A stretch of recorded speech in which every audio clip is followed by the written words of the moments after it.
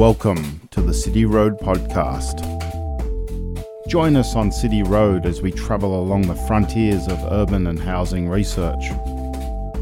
Follow us on Apple Podcast and find out more about the show at cityroadpod.org. City Roaders, we need to talk about homelessness.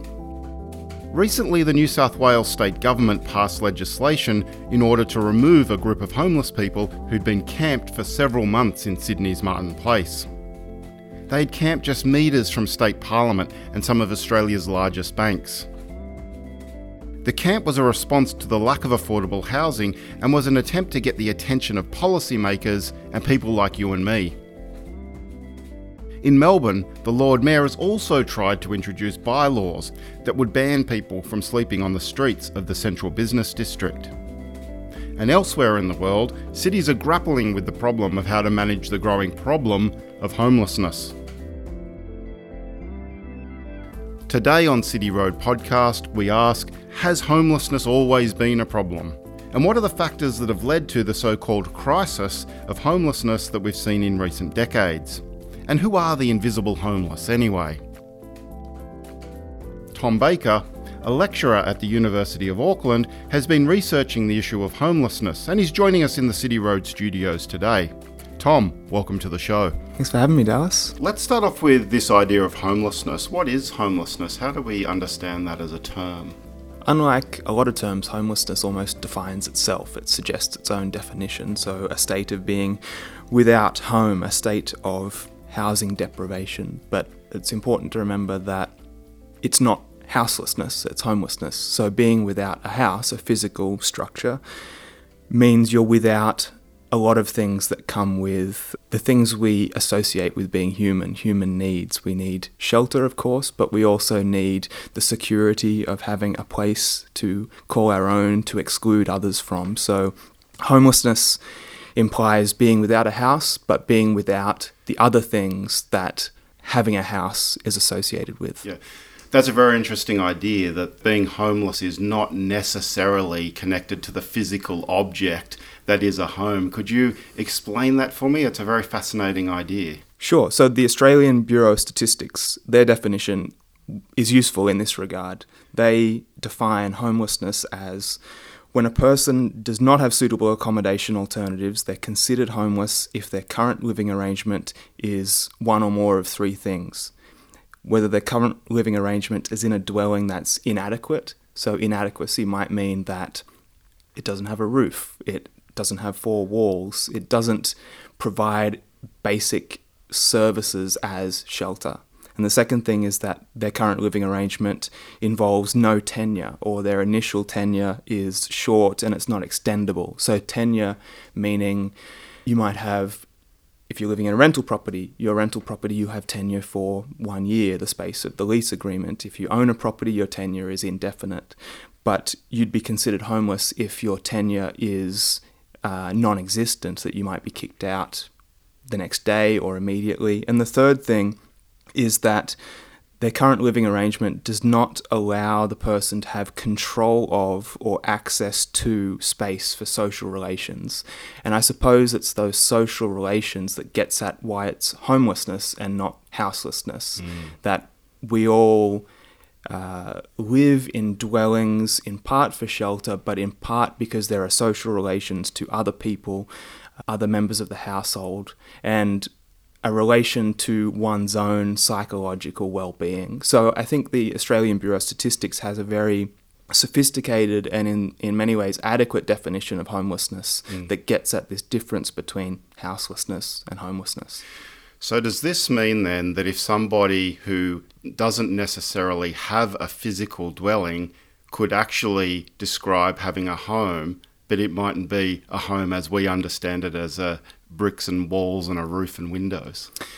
Yeah, this is a complex issue that statisticians grapple with and social researchers grapple with, particularly with Indigenous populations that might have rather different conceptions of what a home is. And it's always risky generalising, but if you'll allow me some scope for generalisation... We will. Okay. So I come from, Anglo-Saxon stock. Anglo-Saxon folk tend to have a conception of home that is fairly tightly related to the physical dwelling. People from other backgrounds, not just Indigenous people, but potentially Roma people who travel around and do not necessarily have such a strong connection to the physical, stable dwelling. But Indigenous people, they might have a spiritual connection to home as country, for example, here in Australia or in New Zealand, home as the location where particular tribal groups have spiritual and kinship connections. So it is a thorny issue and one that people grapple with. I don't suspect there's an easy answer to that, particularly when you do have to collect data on something. You need to establish some definitions in order to understand things.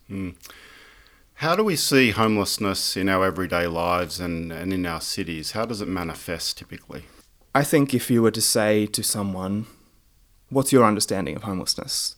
I'm guessing that the thing that comes to mind is a middle-aged or later-aged male living on the streets. I could almost guarantee that's the picture that's appearing in the mind of the people listening to this right now. And really, that is a small minority of the homeless population. But this phenomenon of homelessness, if we want to track the history of homelessness, there is a sense in which there has always been people in Anglo-European countries that are without physical shelter. So in that very restrictive sense, there have always been homeless people. But the phenomenon of homelessness today is a widespread mass phenomenon. So here are some numbers for you, and this gets at why I think homelessness is not a fringe issue, as it's sometimes thought about. There are 105,000 people in Australia that were homeless at the 2011 census, which is the latest census we have data for. There'll be an update soon. That means that, and I'm sorry to the listeners that don't like it when things are compared to the capacity of football stadiums, but it means you have the Melbourne Cricket Ground.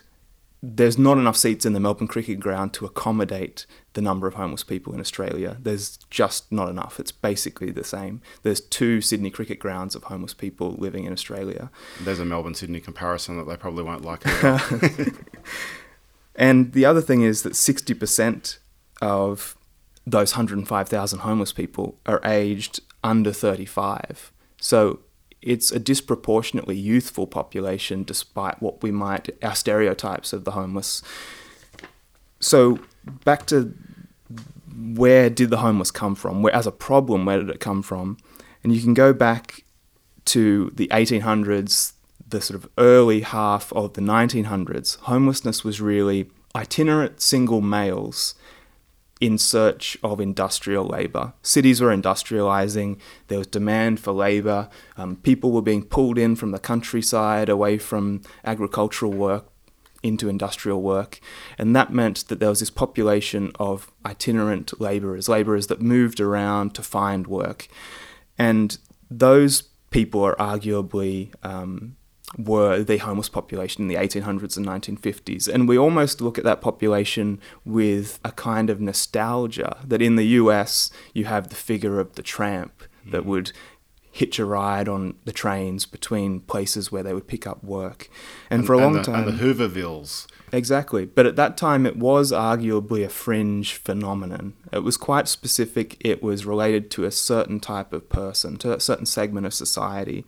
And there was this big change in the 1970s and the 1980s that coincided with what academics and other people in these fields call neoliberalism, which is a reforming of the economy and of the welfare state in line with market-based systems. And these are associated with political figures like Margaret Thatcher and Ronald Reagan. In Australia, it was associated with a number of Labor governments, but nonetheless, these changes to the nature of the economy, meaning a transition from industrial to post-industrial economies, changing structures of work, but also a shrinking, in effect, of the welfare state. So you have... So what you're talking about here is structural factors and historical changes in the way that society is structured over time. So if we move out from the early industrial age and we move to somewhere like now, maybe the information age or the digital age, what changes are we seeing now in terms of homelessness and how it's presenting? Well, those changes, those transitional periods that you're mentioning, they ushered in what is commonly called the new homeless. And the new homeless were not simply itinerant males, they were young people, they were women, they were families. So this transition to post-industrial societies, a transition from the post-war welfare state to the neoliberal welfare state, if you like, really restructured the nature of work, restructured the nature of housing as well, and led to the creation of a mass population of homelessness, away from the fringe issue and to something that's experienced by vast swathes of society. And I wanted to touch on the gender question, because I think that that's quite important, particularly now. How does the gender division play out in terms of homelessness today? So we can go to statistics or data that's collected by specialist homeless services, so services specific to homeless people. And we see in there that 6 in 10 of the clients served by specialist homeless people are women, so 56%. You also have 1 in 6 of those clients are children, and typically the children are with their mothers, female homeless people as well. So the homeless population today is far more feminized than it ever has been in the 1800s and sort of the first half of the 1900s. So we have really seen this rather dramatic shift from the homeless being almost exclusively male to the homeless being much more female in its composition. And something you talk about there is invisible homelessness, or the invisible homeless.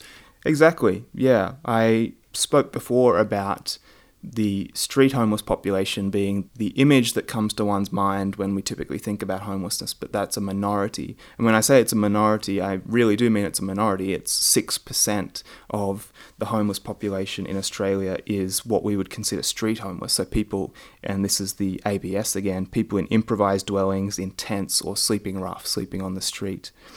The invisible homeless, or sometimes called the hidden homeless, are sourced from a series of other groupings that have some form of accommodation but does not satisfy those 3 criteria that the ABS look at when they're talking about homelessness. So it's inadequate dwelling, has no tenure or very limited tenure, or a lack of control over the dwelling. So you have, for example, 39%, almost 40% of the homeless population are people that live in severely crowded dwellings. So they're people that might have in effect an adequate dwelling, satisfying one of those criteria, but they don't have any control over that space because it's so heavily crowded.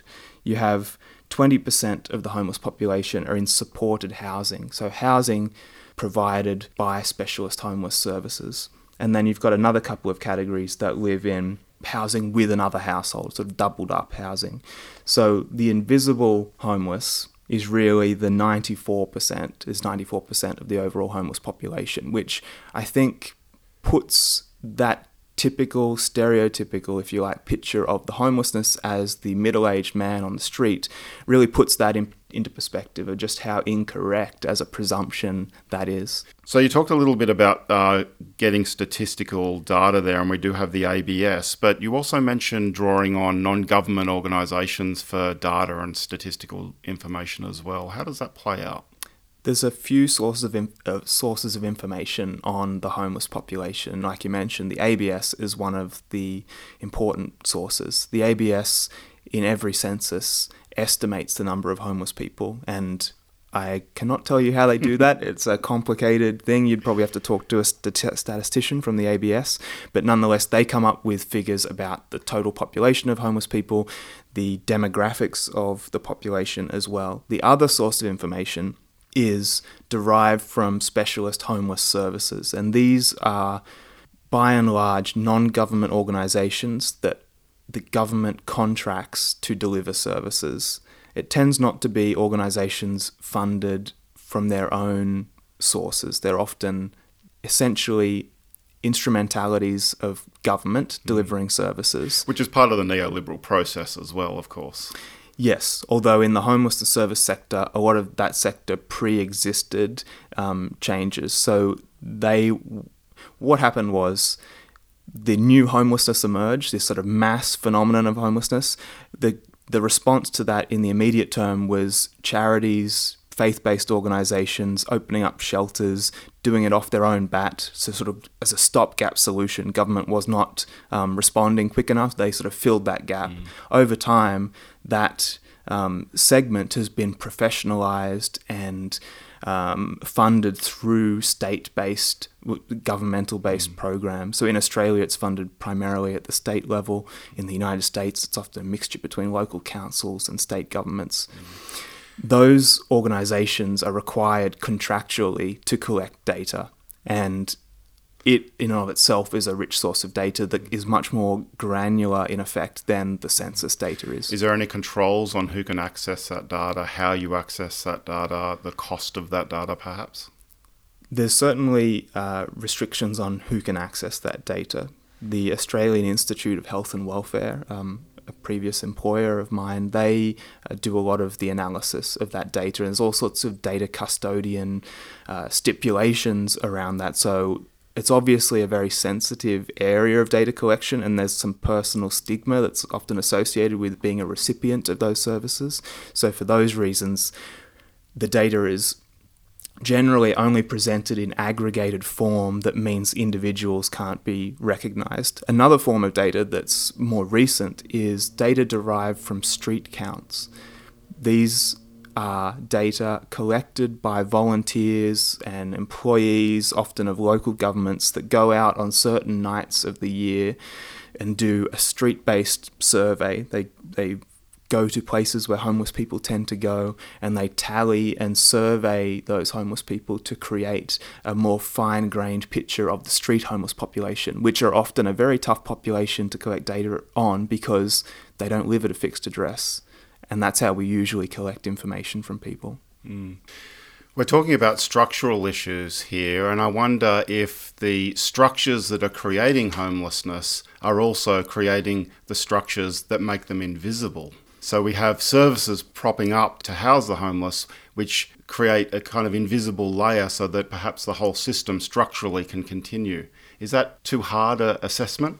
I think you might be correct on some deep level that while I don't think anyone would argue against providing services to homeless people and providing them shelter, removing them from the streets where they might otherwise be, the inadvertent consequence of that is to sap political pressure to act on homelessness in a more sustainable way. So you could imagine the sort of outcry that would exist if you had thousands and thousands of homeless people living on the street, the sort of pressure that would apply on politicians to really act on this. So you had the recent development in Martin Place, where you had an encampment of homeless people that were in a very visible part of the city, metres from state parliament, right outside some major financial institutions in the centre of the city, where the Seven Network has their morning program, very visible place. And that was in part a pragmatic response by those people. We need somewhere to live, we're going to camp together, safety in numbers, and create a community for ourselves, albeit not on the terms I'm sure they would like. But it's also a political response. It's saying, here we are, we're not atomized individuals. Exactly. Yeah. We need government and the public in general to act in a way that ameliorates this problem.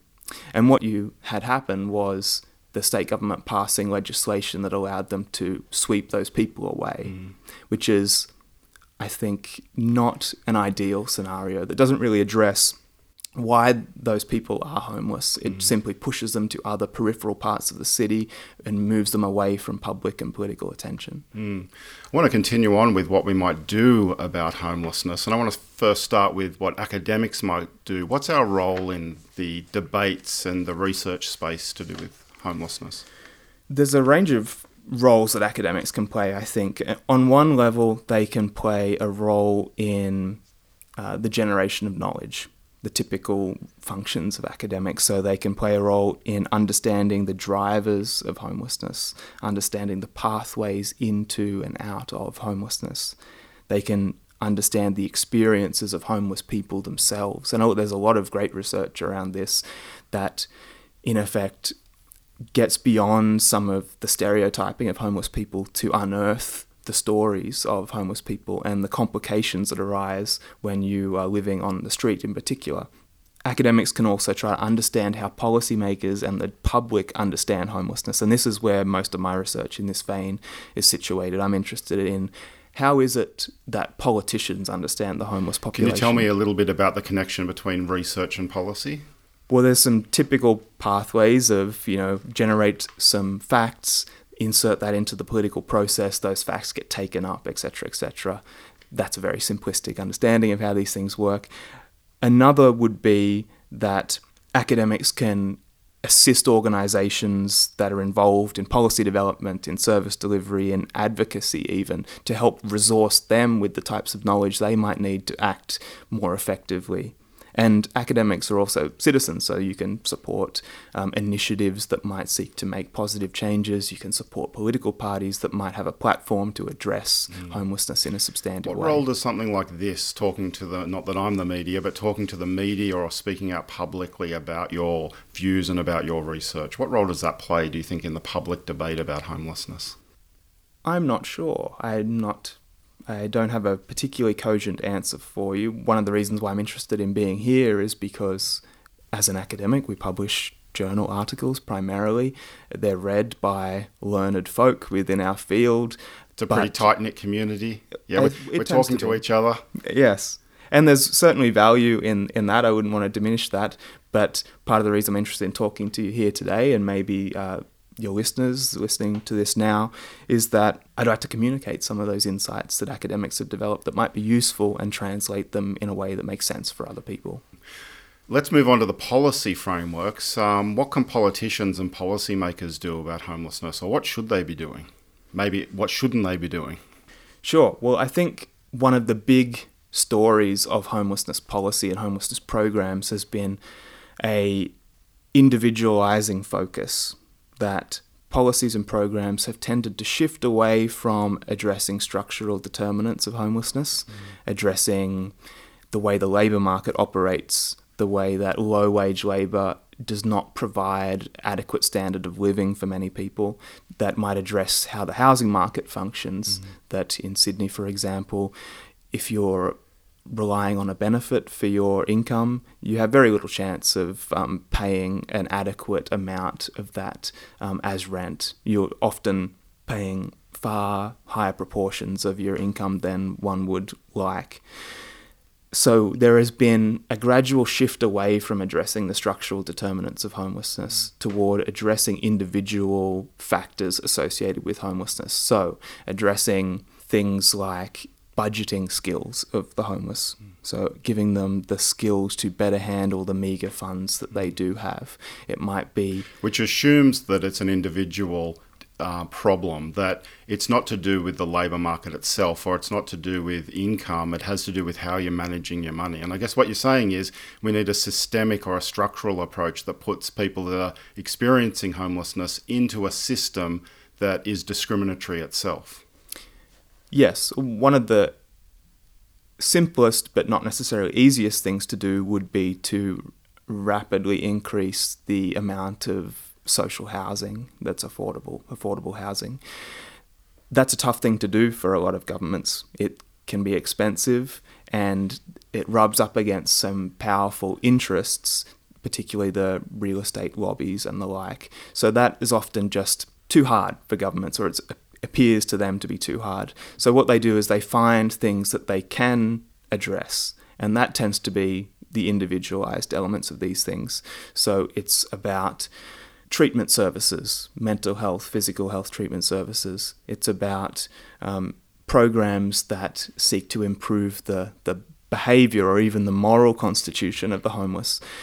And I'm not saying that certain segments of the homeless population don't have physical health issues or mental health issues that would require some services, but to use that as the primary or even the only form of policy and programs that address homelessness does exclude these factors that are continually producing the homeless population.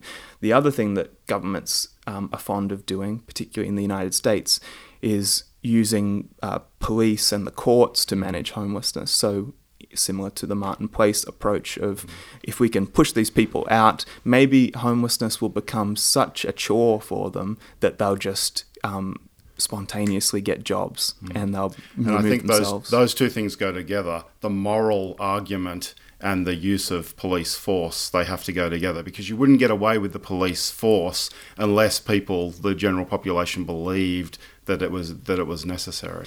Yeah, it has an implicit diagnosis of homelessness that one might say is licensed by social understandings of homelessness. So you're saying, what can academics do in this vein? And part of what I'm trying to communicate to you, and that might in its own modest way seep into a broader consciousness, and there are lots of other people, academics, that do all sorts of public work in this vein, is to try to reorient some of the understanding of the nature of the homeless population. And if you see the people that were camped in Martin Place less as people that are responsible for their own fate, that are simply might be lazy or have made bad life decisions, and you start to see them as human beings like yourself, then it makes using the police to sweep them out of prominent places a little less easy to swallow, I would have thought.